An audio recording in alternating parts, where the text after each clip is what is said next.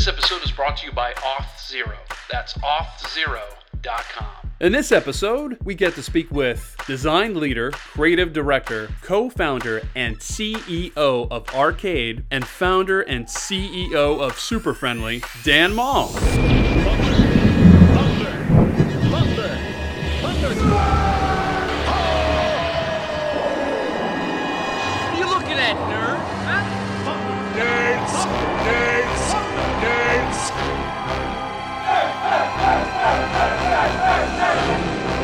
Get those nerds!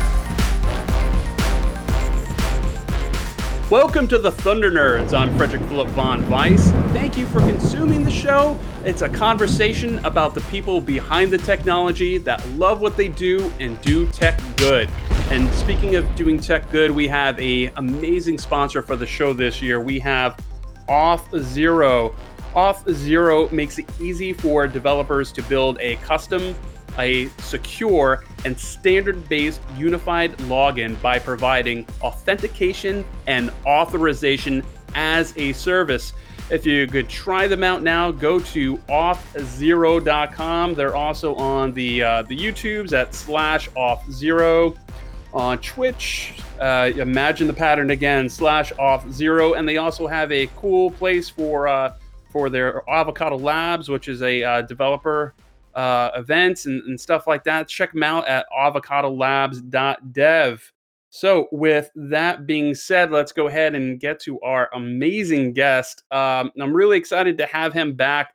We have lead designer, creative director, co-founder and CEO of Arcade, and founder and CEO of Super Friendly, Dan Mall. Welcome back, Dan. Yeah, thanks very much. Thanks for having me. I like this part too.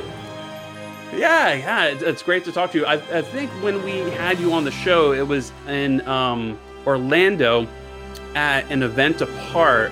Yeah. I think that was like 2017 or 18. I'm a little fuzzy on the details. Sounds right. We were talking about. Oh, okay, is that right? Yeah, and we were talking about your cool talk and at there, and it was a lot of fun. It was great to get to know you, and I'm really excited to have you back on the show. Me too. This is exciting for me. So thanks for doing it. Yeah, our pleasure. Why don't we first jump into something that's a little bit topical, which is the COVIDs. I certainly got my circle dot cootie shot in this arm right here over my bat tattoo. Ironically, what about yourself? Did you have you gotten the COVID shot, or are you planning to? Do you have a certain one that you're looking forward to? Yeah, not yet. Haven't gotten it yet, but I have my appointment scheduled for Saturday. So hopefully all things go well for shot number 1 on Saturday. What are you getting? Do you know if you're getting the Pfizer, the Johnson & Johnson, what have you? I think it's the Pfizer one. I'm not positive about that, but I think it's the Pfizer one. Okay, gotcha. Yeah, that's what I got. I got the Pfizer. I'm really looking forward to the second shot and kind of having some security. What that brings, I don't know, but hopefully, I believe it gets you to 94% security in a way. I keep using that word, but I don't know what else to call it. But I'm just hoping that we move past these things and we get to some level of normalcy or start building up to that. I'd like to ask you though, how has it affected you, your family, and your business? In a lot of ways, it's been like business as usual. So like Super Friendly, which is the agency that I run, we've always been distributed since we opened in 2012. We've always kind of worked remotely. So in terms of like working from home and everybody doing that, it hasn't really been much change. The big difference is that everybody else is home too. So it's like everyone's families and kids and all of that stuff. And that's new for all the Super Friends. So that's really been the biggest thing, adjusting to kids in school. My kids go to Catholic school. So there was a portion where they were at home doing learning from home, and then there's a portion where they were going to school in person because they have small class sizes. So just adjusting to all of that has been weird. Yeah, I'd imagine. What about your wife? I know she actually just recently started her own company too, right? That's right. She started a business as of I think earlier this week. Yeah, maybe last week, I think. And so that's been going really well too, for the last week. My wife's a stay-at-home mom. She's a writer also. She finished up her first novel recently. So, Oh, again, cool. working from home. So we're used to it. The big complication is really just that the kids are at home with us too. So the space that we had Yeah. before to kind of like do our own thing and do our own work has evaporated because everybody's home all the time. So, Yeah. trying to figure that out has been a struggle. But we're coping and we're trying to do the best we can. Do you mind if I ask you what the novel is about? Is it science fiction, science, technology? Yeah, so What it's is a, it's a young adult fantasy that she's writing, and I actually don't know what it's about because one of the things that she what? read, yeah, one of the things that she read in Stephen King's book was he was like, never show your first draft to your spouse. It's the worst thing that you could do. So everybody else knows what the Oh, book is about. I know very briefly what it's about. I know I mean, it's a bit Harry Potter-esque. There's a female lead, and that's really all I know. So she won't let me read it until she gets a little bit farther into the editing stage. that's really funny. I'm in the middle of my finishing my chapter 2 of my book, which is hopefully I'm going to be pushing out soon, which is all about creative direction and how to talk to people and get your ideas out there. But yeah, I guess I broke that rule right away because every time I wrote a little bit, I asked my wife. I was like, "Hey, what do you think of this? What do you think of that? Is that any good?" And I don't know. Totally. I do the same thing when I write like blog posts or anything like that. And so she does the same when she writes to her blog, but the book is different. I think it's a little bit closer. Oh, okay, that makes sense. Speaking about your family and super friendly, which I definitely want to dive into in a little bit. I'd love to talk about your beginnings of being a freelancer, and I found this really interesting article that well, not an article, rather a video where you were talking about being a freelancer and why you left your day job for independence. I think that was the title of the video, and you wrote about the common misconception about people using the term freelancer, that there's a lot of some people will take that in the wrong way. They'll think about it as someone that's lazy or they live in their parents' basement, which I'm quoting from the video here. Do you mind going into that and how you started with you were working a full-time job, you were doing freelance at night when you would come home and you kind of were testing the waters of what it would be like to do freelance, right? Yeah, totally. I mean, I think one of the things that's tough about freelance in general is that, like, especially in our industry, is that there's not a lot of signals as to whether someone is good or bad at their job, right? So, like, if you think about the trade that we have as designers or developers or engineers or writers, these are trades and they are self-taught usually. Like, not everybody goes to school to do them. Some people do and get a degree in design or graphic design or web design. And then other people don't. They just kind of learn it on their own and they figure it out. So it's hard for people, I think, to know where we sit on that spectrum. Like, are we trained it and are we good at what we do, or is it something that's like a hobby? Right? There's lots of web designer hobbyists out there, and there's also professional web designers who do that as a living. So I think the term freelancer is too broad because it encompasses that whole spectrum. And in our industry, we don't have things like certifications. Generally there are some, but it's not a kind of Sure. an accepted standard quite yet. So it's hard for people to know what they're going to get when it comes to a freelancer. And so unfortunately that affects those that are more professional, and those that have been doing this for a long time get lumped into the same bucket as those who have not been doing it for a long time and do it maybe as a hobby. So I think we need better terms and we need better ways to kind of signal that this is something that we can actually be professionals at, and be knowledge workers, as opposed to, I feel like everybody has a version of the story of like, oh, my nephew builds websites too, which is like, well, that's Nepotism, cute, yeah. but that's very different than what I do too. So I think that the term freelancer is loaded, and we tend to have to fight against that, to just even to get paid what we're worth sometimes. I think a lot that could contribute to that is the whole gig economy that everybody refers to lately. Is that a lot of people are like, you have this job, you have this job, you have this job, and you don't. Maybe you might not specialize in one thing, but honestly, people are trying to just get by, and especially in this environment, it's really difficult. I don't understand what's wrong with the term freelancer, and if that's what you're doing, that's what you're doing, then that's great. But do you think more people should empower the term of CEO of X company? Like they should go out and make an LLC and go that way and post that on LinkedIn? Is that for everyone to go down, or is that, more of a very specific kind of thing? If you know that you're a specialist, maybe you want to pursue that path. Yeah, I mean, I'm not so bold as to say like, oh, everybody should start a company and have a company name Right. and do all that stuff. Like that's good for some folks and that's not good for other folks. And I think, and I also didn't mean to say that the term freelancer is a bad term. It's just that it means lots of different things. And so I think that's the trouble with it, is that we don't know what it means. Some people who are freelancing are doing it between full-time jobs, right? And that's the point of it for them, is like they have a full-time job, they want to do their own thing for a while until the next full-time job. And then other folks are like, no, this is the business that I want to run, which is me being a hired gun for other studios or agencies or for direct to client or, whatever that is. And that's my job, is to kind of duck in and do my thing over here for a short amount of time and then move along to the next thing. Both of those are viable paths. Both of those are good paths. But we don't know which one we're talking about when we talk about the term freelancer. So depending on which one you are, depending on what you want to do with it, some freelancers go into it going like, I'm going to start with myself and I'm going to eventually grow into a larger company where I hire people. And then others are like, no, I just kind of want it to be me, and I want to just do my own thing and be an independent person and work that way. So again, freelancer is such a broad category that it feels like it's an umbrella term for lots of different things. And some of the things that might come under those terms are like, there are people who are independent freelancers or independent business owners. There are people who are one-person agencies, and that's kind of the way that they describe themselves. There are, there are full businesses, there are hired guns, there are permalancers, right? That's another version of it, where those are people who are freelancers that don't work as W-2 employees, but essentially do long stints or long contracts with companies. So like, all of that is encompassed in the term freelancer. And so, anybody that's a freelancer tends to have to qualify what they mean by that when somebody's trying to hire them or they're talking to somebody about what they do.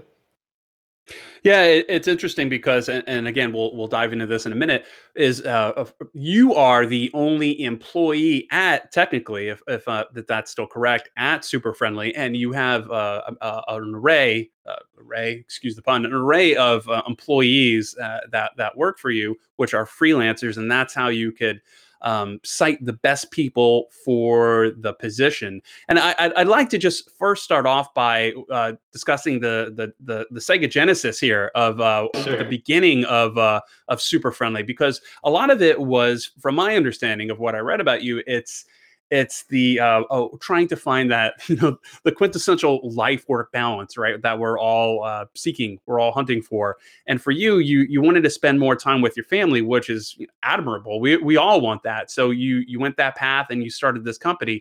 Do you mind just kind of telling us about what that was like, what that felt like? Maybe some trepidation. I imagine there's some fear leaving your full-time job or starting this while you still have your full-time job. I'm not sure. Yeah, totally. So definitely there was a lot of fear and a lot of risk, but I did things to try to mitigate some of that risk and some of that fear. So, one thing is I had a job that I loved that paid me well. I worked at Big Spaceship, which is an agency in New York. They're still around. They're still doing great stuff. They've been around for, 20 years, 25 years, something like that.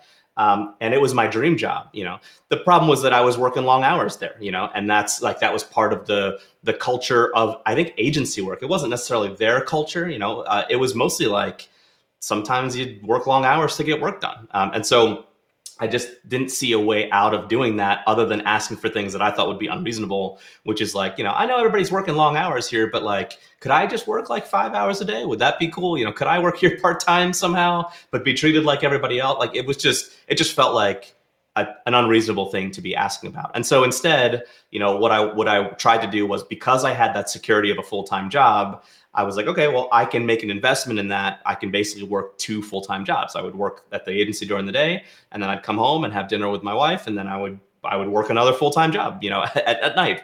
And so I didn't get a lot of sleep for that year, but I got to experiment with a lot of different things. And before starting Super Friendly. So when I started Super Friendly in 2012, at that point, I had worked at other agencies for 12 years. So, I'm not really starting from scratch. I already had clients lined up. I had a good portfolio based on the work that I had already done. So like I had all these advantages, all this privilege in starting an agency. It wasn't like starting from scratch with nothing. I had a lot of things already. So, as I worked the 2 full-time jobs, I was able to test how much I could charge a client, and not be afraid that a client was going to say no, because I had a full-time job and I had a good salary. So if somebody said, oh, the price is too high, it wasn't like, oh, well, not going to eat this month. I didn't have that risk and I didn't have that worry in a way that a lot of freelancers and a lot of business owners do, because for, this industry is a lot of feast or famine. So I had all these things that I was able to test while I had a full-time job, that then mitigated the risk when I started Super Friendly. It was like I already had clients lined up. I already had contracts that I knew I could use. I already had a way of doing business that I'd already tested out when I was freelancing. I'd already tested the idea of like, could I build teams, and could that be a thing that I sell? Teams of freelancers, like, and how do you organize those? How do you direct them? How do you get everybody on the same page? Like all of those things, I had already experimented with those prior to, to day one of Super Friendly. So I feel like I started at a pretty big advantage when starting my agency. Yeah, that makes sense, and I like too that you took that time to just experiment and see how it would work. Like you said, feast or famine. It's kind of like the old thing where people would say, "Oh, you just get on a bus and you go to LA and you become a movie star," right? Like it's maybe think about a strategy, have that full-time job, and try freelance out while you're doing that, while you could make sure that you could still eat and experiment. You don't have to go all in, where I think some personalities do or have to be sane, right? Yeah, totally. I mean, one of the things that was really helpful for me is I got to learn, by working for other people for so long, I got to learn on somebody else's dime. So like, I didn't have to make mistakes on my own dime. I actually could make mistakes and somebody else would pay me for that. Like that is a massive privilege to have, and that is a massive advantage to have. And especially for those people, like one of my superpowers is I'm able to learn from other people's mistakes. I'm not the kind of person who has to make mistakes on their own in order to get the lessons from them. So the ability to observe how other people do things and then mentally kind of reconcile, like, okay, yeah, if I ever had my own thing, like I would do that, or I would do that a little bit differently, or I would stay away from that. Like I had a lot of time and experience to be able to observe those things and then formulate, okay, well, what would my version look like? How could I remix all the pieces that I enjoyed, and then also eliminate some of the pieces that I thought were faulty, or I had a different version of how I wanted to try it out, and so that was a kind of a long time in the making, even though I didn't realize it, certainly at first, that was a long time in the making. Yeah, so maybe we could talk about the model that you have with Super Friendly.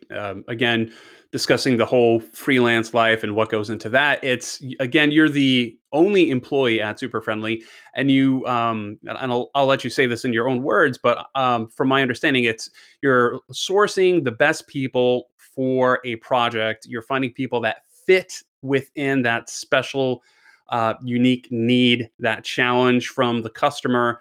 And with that, you're able to provide the best service moving forward. Am I understanding that right? Yeah, that's right. You got it exactly right. I'm the only employee, and everybody else is a contractor.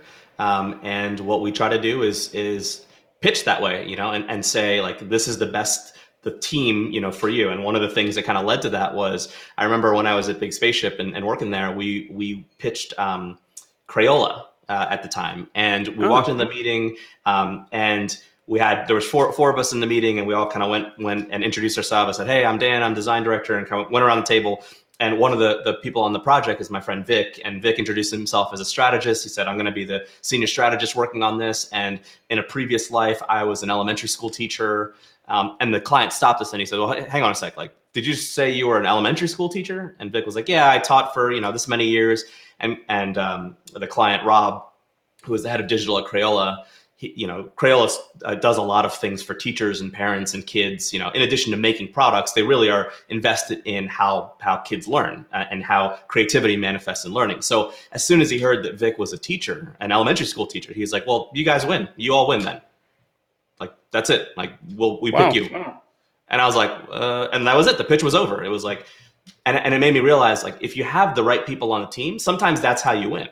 Right. Sometimes the way that you win is you go, like, you just have people on the team that other agencies don't have. They don't have. And so it made me realize, like, if we could just have all the right people on the team at the given time, at the right time, then for some of those, we just win. Like, we win based on that. Now, to employ all of those people would be incredibly expensive, but maybe they don't have to be employed. Maybe they just have to be willing to commit a certain amount of time to the work, which I'm like, that sounds like what freelancers do anyway.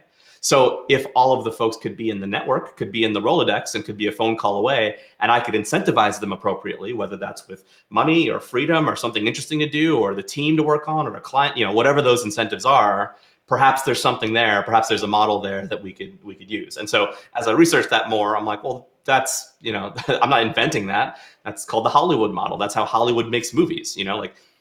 The way that I talk about it is that Brad Pitt is not a full-time employee anywhere. Leonardo DiCaprio is not a full-time employee. They're essentially 1099 contractors, right? So like studios employ them, freelancers, actors, directors of photography, and they all come together for an amount of time, 2 years, 3 years, 5 years, to make a movie. And then they all go their separate ways after that. And they have no idea if they're going to make another movie together again. Maybe they will, maybe they won't. Maybe the whole team will get back together, maybe they won't. But that doesn't stop them from making something really good together, or at least trying to. And I'm like, man, Hollywood has that figured out. So could that model work in digital? And so that was kind of the Sega genesis of Super Family.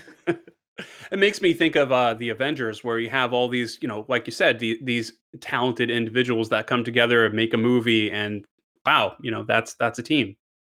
I prefer the Super Friends instead of the Avengers, but Oh, is that what you're going for? I noticed with a few of the companies, there's a super theme, right? Maybe. Yeah, maybe. Okay. We'll leave it at that.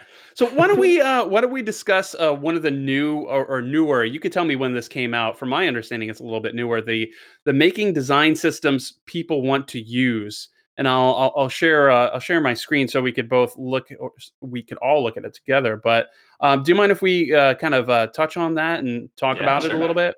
Sounds good. Yeah. So I imagine everybody could see this right now, right? I can see it.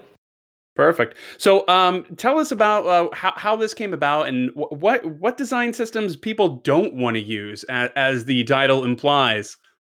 Yeah, sure. So Super Friendly is generally expensive, right? And I like to think that's because we deliver a lot of value to our clients, and that they make more money from hiring us than they would by not. And I hope that's the case for every time. It's probably not, but we'd like to try for that. And there are just some clients who need what we do or need what we know, but can't hire us because they can't afford to, or the timing's not right, or whatever. And so one of the things that we wanted to do for a long time is have something at all different price points. So if there's a client that can spend $1 million, we have something for them, and a client that can spend $1,000, we have something for them. And we just haven't been good at filling in kind of the lower end of that. And so the course is kind of the first step in that, which is like, we turn away a good deal of clients for lots of reasons, and one of those reasons is price. We try to be as accommodating as we can, but like, for those that have $1,000 to spend, we don't want to just say like, sorry, go away. It's like, well, maybe you could take our course. Maybe you could learn about design systems. You still have to do a lot of the work on your own based on what you learn, as opposed to hiring us to help you with it. But, at least that's something. Like, hopefully that's better than nothing. So that's kind of where that course came from. And one of the things that we experience every time we work with a client on design systems is every single time when we go and we talk to them, they go, we tried this design system thing like a year ago, and a team here kind of put together some components, and they thought it'd be good, and they shared it with all the other teams, and then no one really used it. And so, we're just not sure if a design system works for us. And I'm like, oh, no, but it does. But every client, the screenshot that you have up here, the episode 4, every client we've ever worked with has a design system graveyard. It's like, yeah, we tried it, and then it died, and then we buried it, and so we're just not sure how to go about this. So that's the thing, is like, there is a process and there is a good way to get people invested and going like, I really want to use that design system. But there's a lot of teams go about it the wrong way, even though it's the intuitive way. They go about it the wrong way. So we just wanted to teach like how we make successful design systems with our clients. I wanted to read this because this echoes in my head of what you have here. It says it takes a specific process and mindset to make a design system that actually gets used. What is the challenge? I understand that people probably shy away from any kind of digital governance. They right away a wall goes up, and I'm not going to do this way. Human nature is people don't want change. I've been doing it this way for 3 years. It works fine. If it's not broken, don't try to fix it. What's that? Summertime? Some summertime? Well, yeah. Anyway, but yeah, what is it? Why do people not want to use these things some of the times? Why is there resistance? I think you nailed it. It's all the human nature stuff, right? It's all the like, Yeah. but I've been doing it this way and you haven't convinced me that your way is better. So that's one thing. And how that specifically applies to a design system is what a lot of teams do is they'll go, let's make a bunch of basic building blocks, right? We'll make cards and tables and headers and footers and all that stuff. And then we'll give that to all the teams internally. And then a team will see it and they'll go, yeah, but that card doesn't have 2 buttons in it, right? And I need our cards to have 2 buttons instead of 1. So therefore, I can't use it. It would take me longer to understand what you're doing, modify it, add a new button, add another button without breaking anything. Well, for that, I might as well just do it the way that I've been doing it. I'll just use Bootstrap, right? And we hear that all the time. Just use Bootstrap. Just use Material Design. Who cares?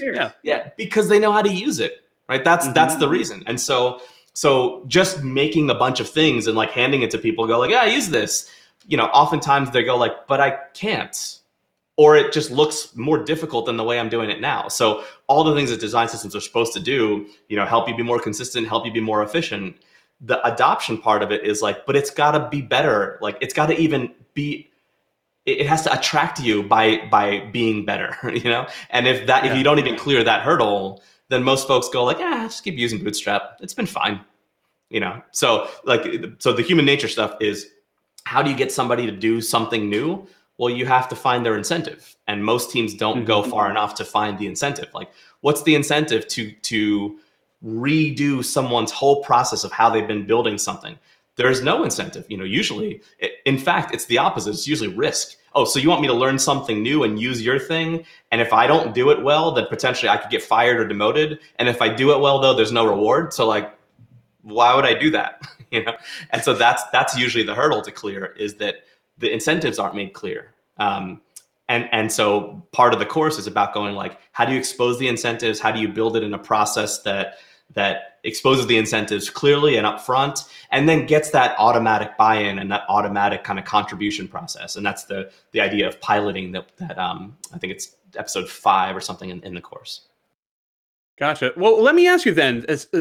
That brings an interesting question up, I think, to me. Who exactly is this for? Who's the intended audience? Is this for somebody at a like a VP level to bring it to their team and say, "Hey, I need everybody to watch this, understand it," or is this something that you could use possibly in an advantageous way as a tool to get a conversation started, like, hey, these people are coming in. Why don't we all take a look at these videos, and they'll help us understand where we're going to go in the future.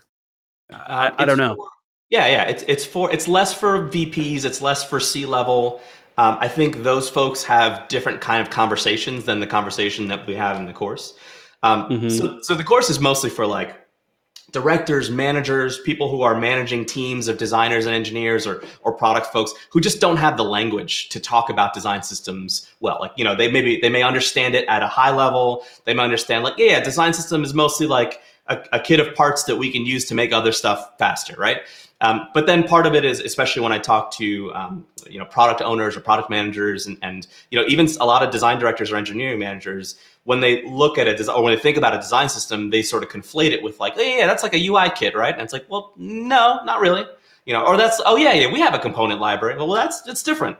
So I think part of it is just getting everybody on the same page, giving folks language on what to use to go like, here's the difference between these things. Here's why a component library is different from a design system. And here's how you could use a design system actually to take more advantage of it than a component library. So a lot of it is for kind of director level folks and managers who need to have the language and a more integral understanding of what their designers or their engineers or the product folks are doing.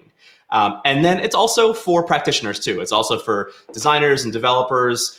Mostly for, designers understand what a design system is, but they don't really understand how engineers work with a design system. And then vice versa. Engineers are like, I get what it is, but how do designers actually use this? So a lot of this is about understanding what the other side does. What, like, if you're an engineer, how does a designer work with this, and how do I work with a designer to either make a design system or use a design system?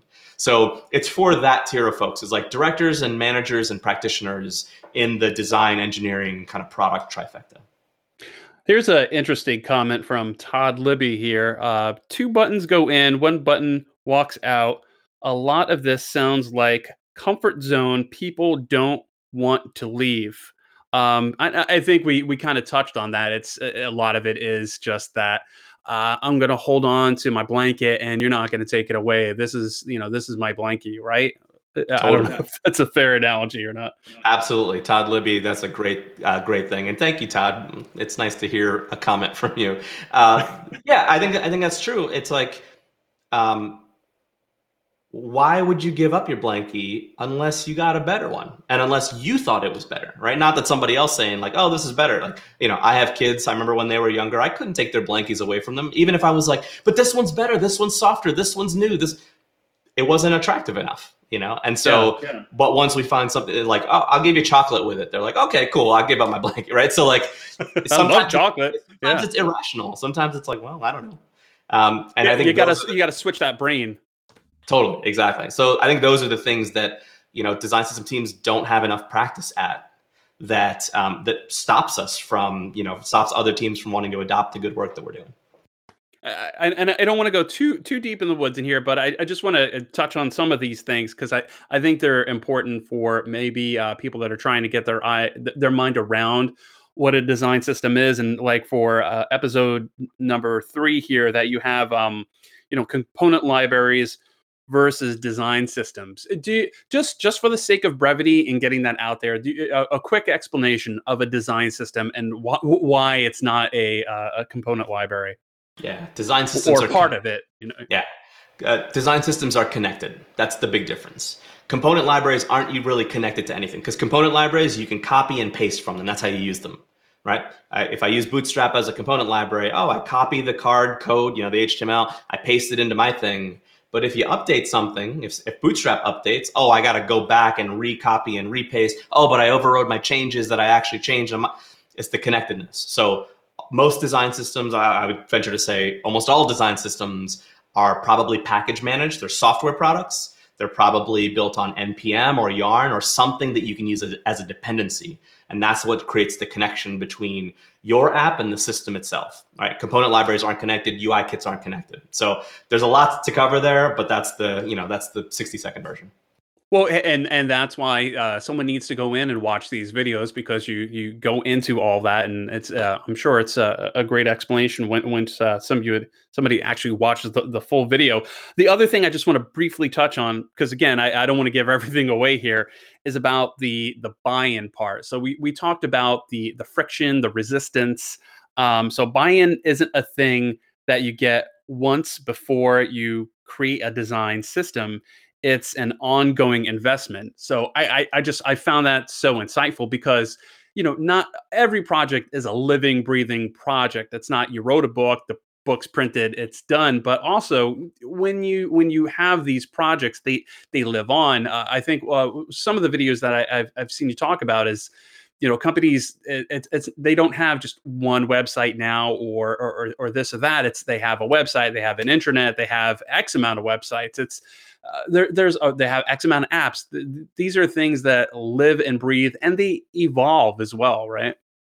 Absolutely. I mean, that's the point of this stuff, is like, and that's why they have to maintain a connection, because as your app evolves, the system, and as the system evolves, you want both of those to kind of move in stride.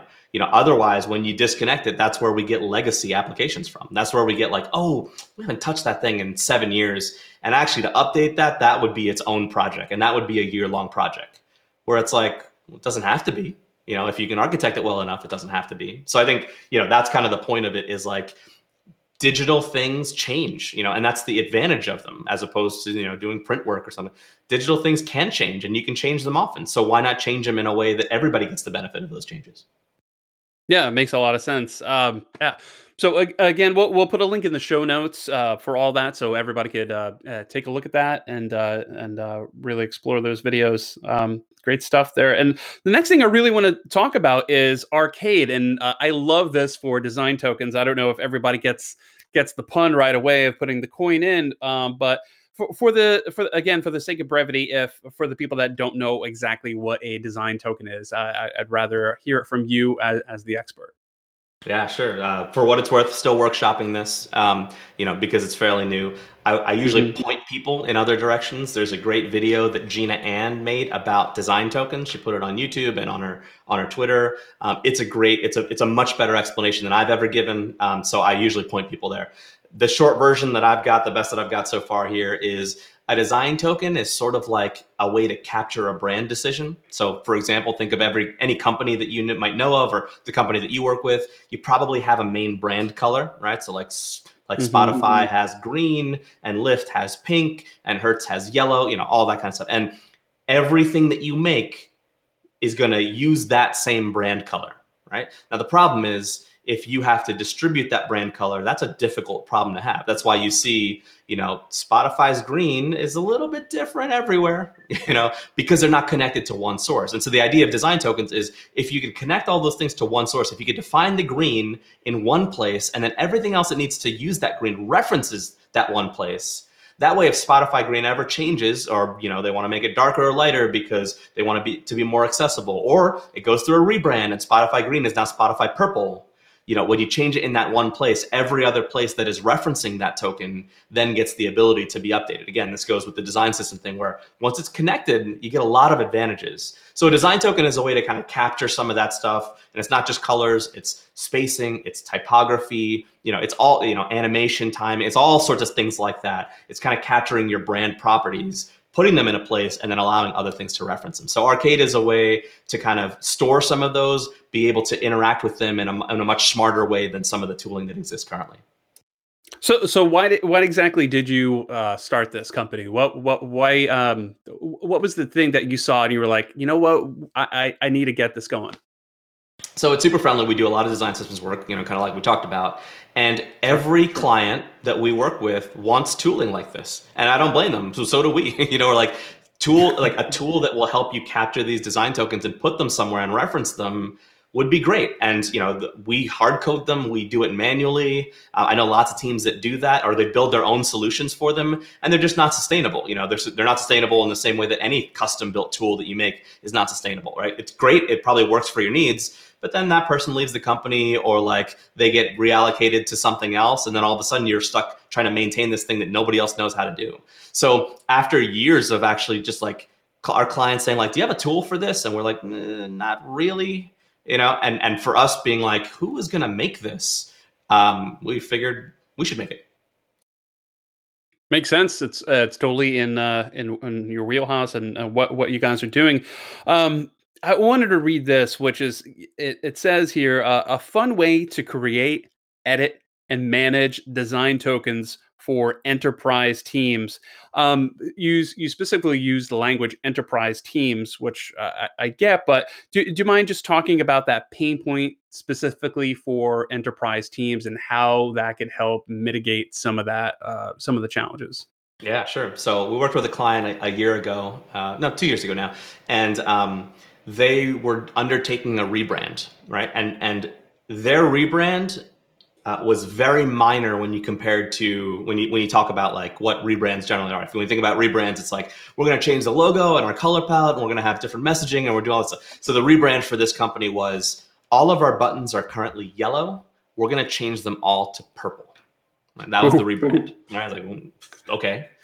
They estimated that effort to be, I think, 3 years and however many millions of dollars, right? Tens of millions of dollars.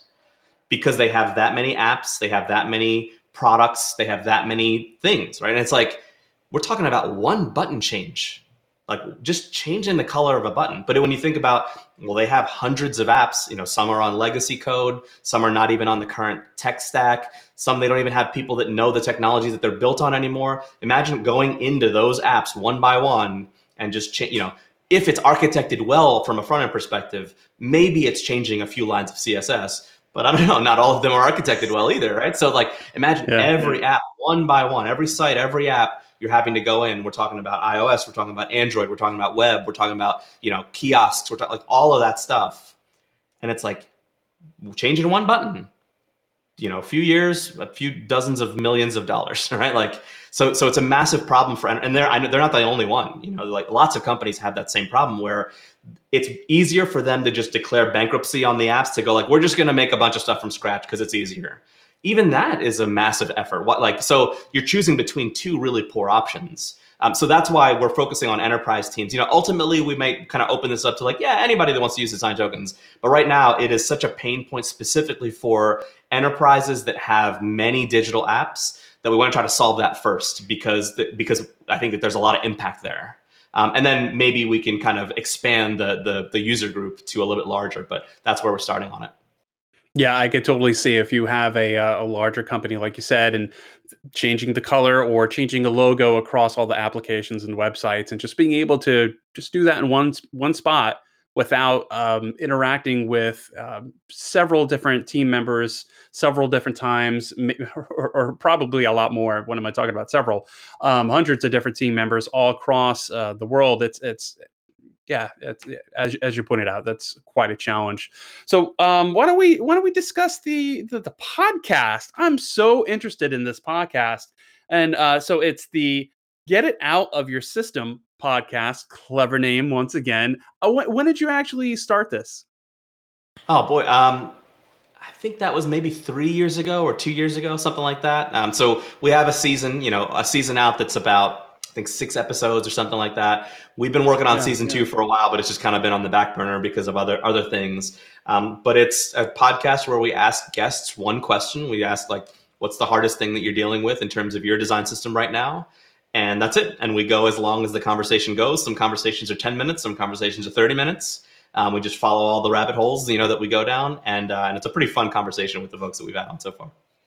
So why did you actually start the podcast? What was the inspiration to actually get into podcasting?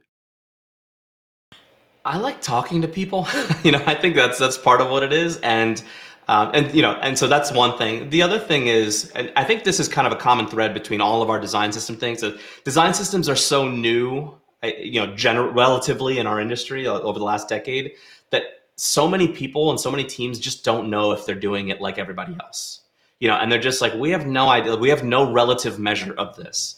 And I think it's important to hear from people like you in the positions that you're in, for all the listeners, like, to hear that somebody else is like having the same problems that you are. I think there's a lot of camaraderie in that. And I think, a design system is a community effort. Ultimately, when it's done well, a design system is serving all of the different parts of an organization, from product to engineering to QA to content to, all of those things, to brand. And so I think that we need a sense of community in the design system industry, and I think that conferences like Clarity and the design system Slack channel are doing a good job to kind of capitalize on that. And I feel like we need more of those things. Like, I think those things are great, and we need more. So to hear somebody else, to hear a design leader at Lyft or at, Google or at, wherever, say like, trying to convince people to use this thing is hard, right? I think we've gotten a lot of feedback from listeners to go like, oh, I'm having that problem too, and I thought it was just me. So I think, that was part of the impetus for the podcast, is let's just let people, talk about the problems that they're having. And we actually specifically don't get into the solutions a lot. It's not like, oh, and this is how we solve that problem. It's like, this is hard. Me too. And I think that even that is good enough for a conversation, and a worthwhile conversation to have. Well, it's nice to have that camaraderie. If I said that word right, probably not. But it's nice to be able to talk to somebody else about a problem that you're having, and them having a similar or the same problem, and just talking it out makes you feel a little bit better. And sometimes you come up with an idea afterwards too. Exactly. Right? Yeah. Speaking of, and I'm sure I'll embarrass her. I know we talked about Sarah's book, which is Building Design Systems. You should get her on the podcast if you go to thundernerds.io/Sarah's book. Funny URL, but she couldn't be with us today. It's her anniversary, so I just wanted to wish her happy anniversary, Sarah. And Brian, I hope you're feeling better. I know you're sick, but I wanted to throw that out there for a little happy anniversary to Sarah. But sorry, go ahead. Oh, I was gonna say happy anniversary to Sarah too, and I love that book. That's a great book. I recommend that book to a lot of folks too. So thank you for writing that book. That's very helpful. Yeah. Speaking of books, obviously you have a well-known book out there that people love, which is let me see if I have an image of it. Thought I had a no. Well, Pricing Design, which is a great book, but I saw a tweet the other day where you were talking about a possibly a new book on the horizon. Anything you could tell us about that new book? Anything at all? I hope I'm not putting you on the spot. You are putting me on the spot, but that's okay. I can tell you that it will probably be a book, and probably With pages. yeah, it might be some writing also in it by me. I think That's it. Nothing else. that's what I got. That's perfectly understandable. Just thought I'd try to just edge it out a little bit and see if I could get something out of you about that book. But that's cool. That's fine. You might get a gaff here and there if you keep poking at it. Cool. The other thing I wanted to talk to you about that I thought was really interesting is the Envision app thing that you're doing with. I think what is it with Josh Clark and Brad Frost? I'm not sure when that came out. Is that fairly recent? That was maybe 2 or 3 years ago. So I think maybe 2017 or 2018, something around that. Boy, I'm in the past. I find it really interesting because I was going through some of the videos and it was just it was very insightful. At least I thought so. I loved how you went into some of the episodes here, the heartache of design. Here, actually, maybe I should scroll down a little bit here, which is here you guys are, and yeah, so the heartache of design at scale, selling the value of design systems, which struck me funny. I wonder, is it still difficult to sell the value at this point now, 2 years later? It is difficult. I think it's difficult for different reasons 2 years later. So I think that when we made the podcast, or excuse me, when we made the videos, selling the idea of design systems was still a thing that we had to do. We helped a lot of our clients with doing that, where like someone in an organization that usually comes up from the design or engineering or product group is like, I heard about this thing, or I know about this thing. It's really good, but nobody else here knows about it. So I just need help evangelizing the idea. So a lot of times we would help evangelize the idea of it. Nowadays, we almost get no pushback on, from any level of the organization where people go like, yeah, I know a design system is worthwhile. Like, I get it. It's a good investment for a company. What we end up doing though is when you have that conversation is still difficult, and that's the thing that people still do poorly. In my observation, which is that what teams try to do is they try to sell it before they made anything, right? And it's like trying to sell vaporware, right? So what a lot of teams try and do is they try to say like, they try to make their case for like, if we had a design system, here's the ROI, and here's some examples of other folks that have, done well with the design system, and they try to sell their leadership on that. But it's still vaporware. Like, you haven't made anything yet, right? And you haven't done anything about it. And so it's hard to sell. It's hard to say like, if we had this, it would be great. And so, dear leadership, would you drop $1 million for us to, or $500,000 or $3 million, however many millions of dollars, or even hundreds of thousands of dollars to even do this? And leadership is like, no, because I don't know what I'm buying yet, and for what it's worth, I think that's a smart decision. That's what I would say if I were in their shoes too. And, and that goes to the kind of counterintuitive way to make design systems is like, what you do is you make a bunch of stuff first, and then you say to your leadership, we did this in a very specific way. And these are just little mini examples of what we could do. And we want to try and scale that now. Right. So you basically have to, you make your MVP, and then you pitch to leadership and you go, if you want us to do more of these things, now you just have to do math. Now it's like the efficiencies that we had on these 3 small projects, multiply it by the number of teams we have, the number of people we have, the number of products we have. And then they start to do the math and go like, oh yeah, we could see how that goes. And that becomes a much easier sell. So it's still difficult, but it's difficult for different reasons than when we first made that video series. Yeah, that makes a lot of sense. I could see where somebody would bring that to, like you were talking about, the one things for directors, but if you could bring that to a C level or a VP, and communicate the value and really the bottom line of the cost. What is this going to save? How is this going to make us more efficient? Right. Yeah, absolutely. Yeah. I wanted to ask you about a few people DM'd me and they wanted to know more about your day to day, what actually you do at Super Friendly. I mean, we could all guess that, obviously you're probably putting these design systems together. You're organizing with other members in your team. Do you mind just walking us through of what that looks like? Yeah, totally. I'm pulling up my calendar now to go like, all right, well, what's even on my calendar? What have I been doing the last couple of days? I don't work on projects anymore. I haven't worked on projects in a couple of years. I am probably bad at them at this point, and like a little too salty about client work now. So it's probably better that I don't work on projects. So for me, Super Friendly is my project. Last year, so like we covered earlier, I'm the only employee. And I think a lot of folks are like, oh, that's probably means like Super Friendly is a small crew. Last year we had about 60 people working on Super Friendly projects across the year. So it's kind of like running a 60-person agency, except some of the rules aren't defined yet. So my time is generally spent like working on Super Friendly to figure out like, how does the model work? How does it scale? How do we pitch? I do some marketing stuff for Super Friendly. So that's kind of the stuff that I do. I'm looking at my stuff today, my calendar today. So what I did today was this morning I had a conversation with a writer who's helping me express what Super Friendly's values are, so that we can publish that on that more and more about how we work. So I talked to her about that. Today I had every Thursday we have what we call an opportunities call, where for every super friend, whether they're working on a project or not, we invite everybody to hear about all the leads that we have and what the opportunities are for Super Friendly. So if anybody wants to work on a project or they want to hear about what's going on, we have that open every Thursday. So I did that, today. I talked to my co-founder at Arcade. We had kind of a one-on-one on like what's the vision of this product? Where do we want to go over the next couple of months?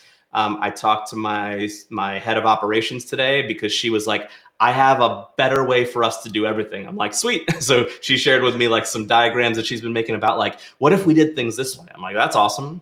I had a one-on-one after that with our designer at Arcade, Julia, and I did some critiquing with her. And so that was my day. That was my day today. If I were to describe to you my day yesterday, it would look completely different than that. But those are the kinds of things that I do. And most of it is not really, designing much. Although, well, I should say today, I designed a new landing page for Arcade, to work on with Julia. So I designed like sort of half of it and then kind of handed it off to her to finish up. I still do some stuff like that. It's kind of random. I don't know if that helps answer the question. Yeah, I think so. Are you still one of those early bird people? I can't get my mind around that because I'm a night owl. But for one of the things I read or saw about you is that you get a lot of your work done between 5 and 7. Is that still true? Does that Totally. Resonate?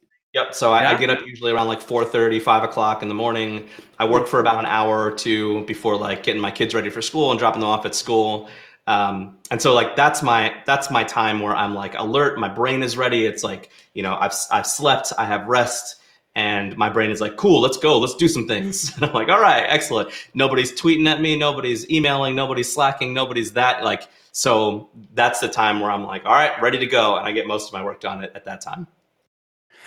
For the people that say like, wow, how does Dan do all this stuff? Is it more just that it's part of your lifestyle? Like for example, if you want to be a runner, if you run, which I run, if you want to run, you can't miss a day because it's easy to fall off and then not do it again. You have to live it, and it seems to me like what you described in your schedule there, which is very busy. This is just the way you live. This is your life is part of an integrate part of your life, right? With work. I think so. I mean, I think it's relative, right? Because like it's sort of surprising to me when somebody's like, "Oh, you get so much done." Because I feel like I admire other people. I'm like, well, they get so much done. So relatively, I don't get a lot done. But it is relative. So I think. Part of it is that. Part of it is just what your frame of reference is. The other part of it is like I was lucky to learn this I don't know, maybe 10 years ago in my career, which is like there's this thing called Parkinson's law. Do you know Parkinson's law? You know what I'm talking about? I'm not aware. No. All right. So Parkinson's law says something to the effect of work expands to the time allotted to do it. Something like that. Which is like if you give yourself 8 hours to do a thing, how long is that thing going to take to do? Probably 8 hours. If you give yourself 4 hours to do it, it'll probably take 4 hours. So like I believe in the corollary of that too, which is that work contracts to the time that you give yourself to do it. So, before in the past, like I remember when I was working at one job, I always thought that like, okay, in order to do like a concept, round of design, that takes a week. And then I remember starting, and this is when I worked at HappyCog. We took a week to do design rounds and to a design concept. And then when I left HappyCog and worked at Big Spaceship, the first day that I started at Big Spaceship, they were like, hey, Dan, like you're working on this project now. Like they kind of onboarded me and like, we want you to do a concept. I'm like, okay, cool. Like how long do I have to do this? And they were like, oh, it's due at the end of the day. And I was like, okay. Like, I mean, I was used to having a week, but I didn't want to be the new guy who's like, no, I want more time. So I was like, yeah, of course I can do it. And you know what? I got it done by the end of the day. So it just taught me that like work doesn't have like a defined time. Like you define the time, you time box it. And so I've gotten really good at that because I've been able to practice that a lot. So now I know like if I have an hour to get a comp done, I can do it in an hour. If I have, 3 weeks to get a comp done, I can do it in 3 weeks. And so I've been able to compress my work into the time that I have, because that's the time that I have. Having kids, certainly accelerated that as well, where I'm like, I just don't have the time that I had. So my work has to now fit in a smaller box.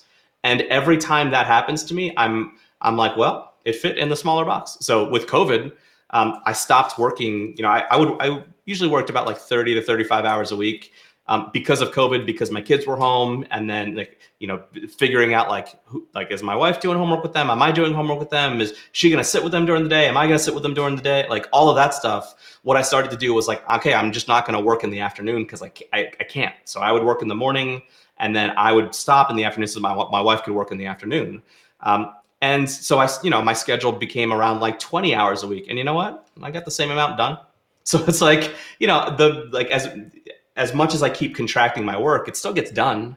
Maybe not to the quality that I want it to, but that's always been the case. When I had a week to do it, it was still not at the quality that I wanted it to be. When I had 3 weeks to do it, it was still not at the quality that I wanted it to be. So it's like, I learned to be more free about that stuff and to go like, I'm not too worried about the quality of the work. Like, let's let that be a later thing. I could always iterate my way there. There's a time that I have, and so I'll try to use that wisely. That's excellent advice. Dan, we're getting right at the end of the show. And as I asked you before we started, if you could play us out a little bit. But first, I want to get to, obviously we'll put a link in the show notes to all the places where people could find you, which is danmall.me. There is your Twitter account, which goes by your name, Dan Mall. I see a pattern here. usearcade.com and superfriendlydesign.systems. All really cool names, which I like a lot. But I'd love to ask you at the end here if you could provide any final words of wisdom for our audience. So to you. Oh, man. That's the toughest question you've asked so far. Be kind, I think, to yourselves, to other people, the people that you work with, the people that you interact with. I think that we are all guilty at some level of working too hard. And at the end of the day, it doesn't matter that much. That's a lot of the stuff that we do. I think that we are lucky, generally as web designers and developers and all that to do the things that we do. I often have to remind myself that I'm not saving lives in ways that other people do, and so when I get stressed out, like it's a good way to remain relative, to go like, what I do is a good choice and a good privilege for me. And what I try to do with that is like, be kind to myself, give myself breaks, be kind to the team that I have, be kind to my family, to all the people that I interact with. And so, I would like it if other people were kind to me too. So if anybody interacts with me, please be kind to me as well. I like that. I think I actually one of the things I saw in your house, not that I'm looking in your windows, but one of the photos I saw was like a be nice and let people be nice to you. One of the golden rule things, right? Maybe. I don't know if that was me. That might have been somebody else. No, it's you. It's definitely you. It's in one of your photos. I'll put a link to it because it's definitely you. Yeah. figured it Last thing before we end the show, I just wanted to get in Todd Libby's comment here. He wanted to ask you, how was the whoopie pie that came with the lobster roll care package? It was very good. I'm not a whoopie pie fan. Todd was kind enough to send me lobster rolls in the mail because I told him I had never had any before. So he sent me a really great care package with some whoopie pies and some delicious chips and lobster rolls. It was all delicious. Thank you, Todd, for all that. That's awesome. And if you don't mind, Dan, again, we're at the show. Do you want to play us out a little something on the piano? I know. Yeah, you've played the piano since you were 3 years old, from my understanding, right?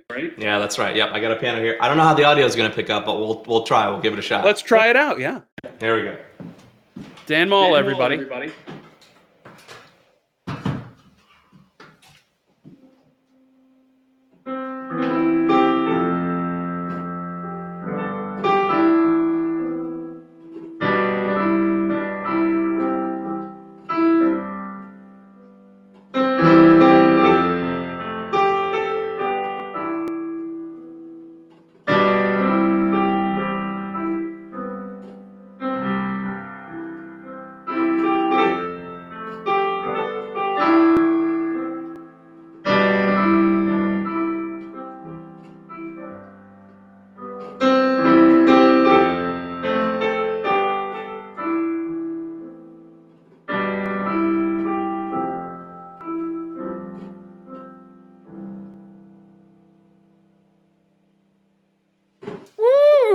Nice.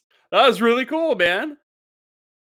Thanks for sharing that with us. I remember when we talked back at Event Apart, you were telling us how you played piano since you were 3 and you enjoyed it, and your parents didn't really force you into learning it, but you just kind of picked it up and you really enjoyed it.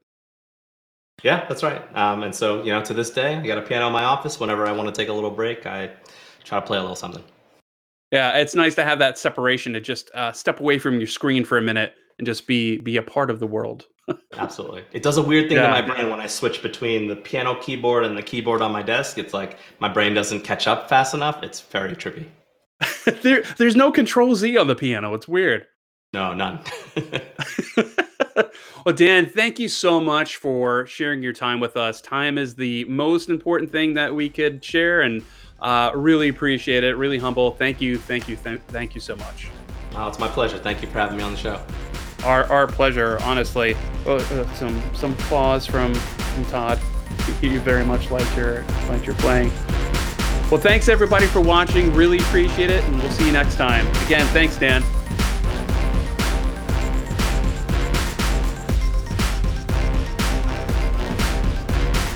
Thanks for consuming the Thunder Nerds. We honestly and sincerely appreciate you watching and or listening to the show. Please subscribe on YouTube and iTunes.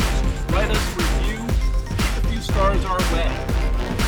I enjoy the best podcast for technology out there, and that is Thunder Nerds.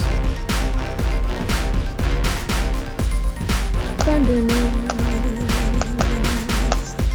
Thunder Nerds. Thunder Nerds. That's our new intro. Exactly. I hope you don't mind if we use that. I'll have to think about it after the show. I love penguins. I love Frederick. I love penguins.